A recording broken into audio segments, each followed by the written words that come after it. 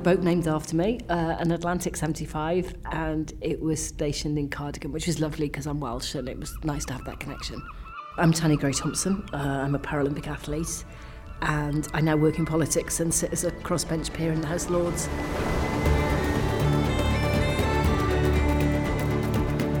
I don't remember a time when I didn't know about the RNLI, and that's because my father did a lot of fundraising in South Wales. I think he'd got pulled in because my godfather was very actively involved in RNLI. So my dad was a huge fan of fishing, so like all the holidays revolved around some kind of water. And where we were staying, and we talked about different things, and it was summer holiday, but the weather was pretty miserable. And I remember the flares going up, and we were sitting in the flat, and you had this amazing sort of view of the harbour and then beyond the breakwater. And my dad said, "Oh, come and have a look, you know, this will be sort of interesting to watch." And then all these cars just come in to the slipway, and just people running out of the cars and just leaving the doors open.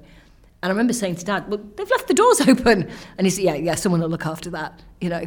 And then seeing the boat launched, and then he kind of, like when you walked up close to it, it all seemed like quite a big boat. And then you saw it sort of going through the harbour and then going beyond. And I just remember feeling in awe of anyone who would... And I think then that's the point Dad would be saying, you know, and they're all volunteers. You know, the fact that people would do that. And so, yeah, things like that had a really big impact on me, where people put themselves and their lives on the line. I think what always struck with me is like the no judgment. You know, if someone's, I don't know, gone out on a lilo and done something they shouldn't have done, it's not judging, it's still going to rescue them and bring them back, which I think is incredible.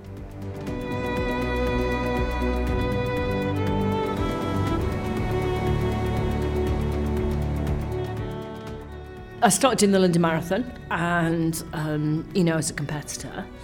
And then somebody suggested that it might be a good way to try and raise money for the RNLI, because I was doing it anyway.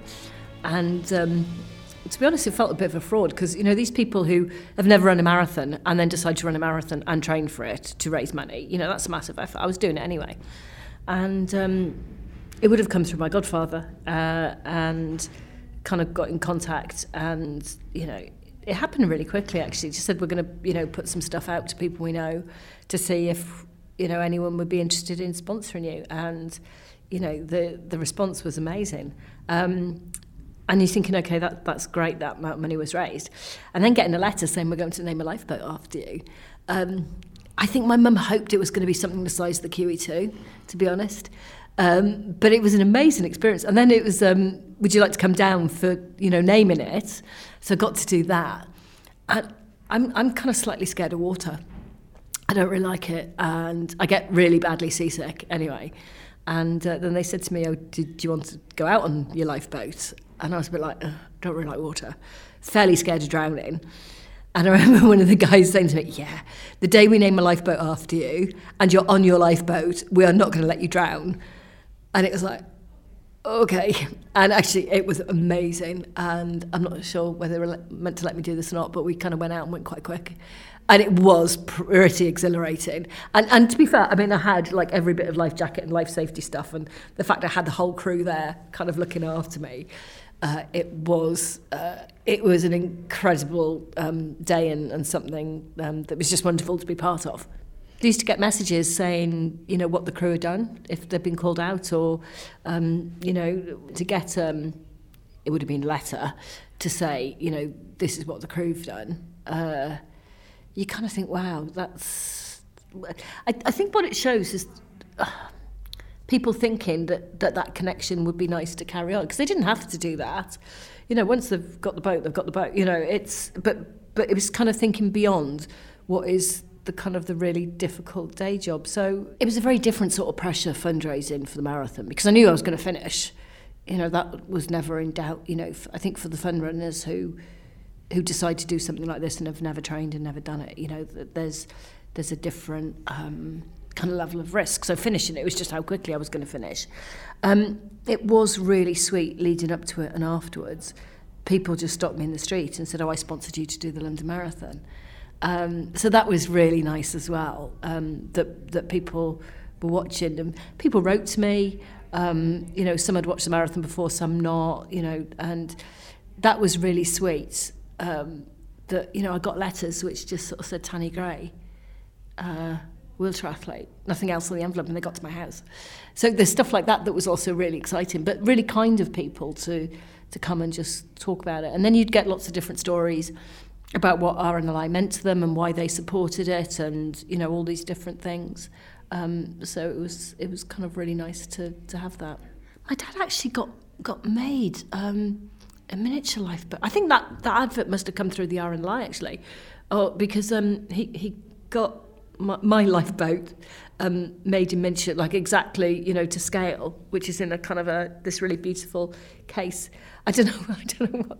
I can just imagine him ringing up and saying, it's my daughter's lifeboat, can we make one? But that was really nice to have kind of that as a memory, now it's no longer there.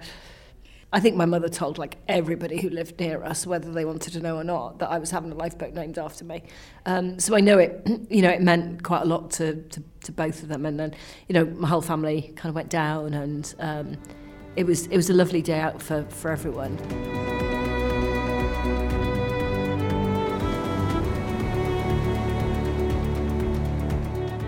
I don't know whether you know this, but your boat carried Wales's first ever all-female crew. I only found out about it being an all-female crew later.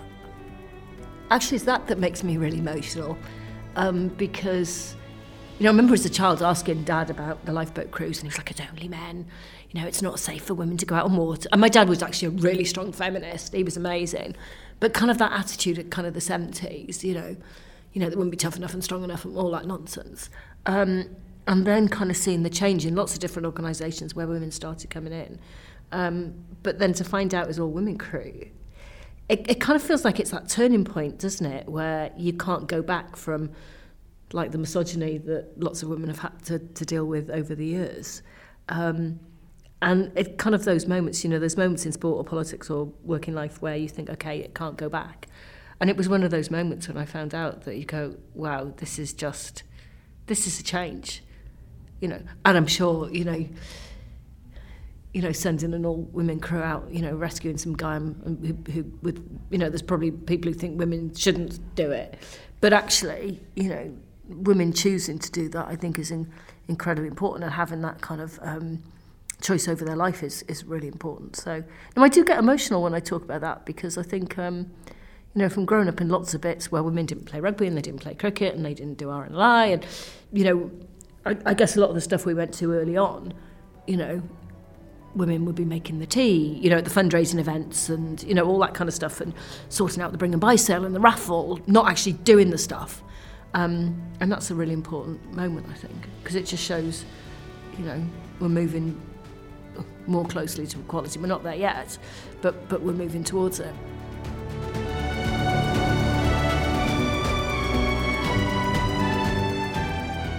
Hello, this is Seth Lakeman. You've been listening to the RNLI's 200 Voices collection. To hear more remarkable stories, head to rnli.org/200voices or subscribe to RNLI, wherever you get your podcasts. Thank you for listening.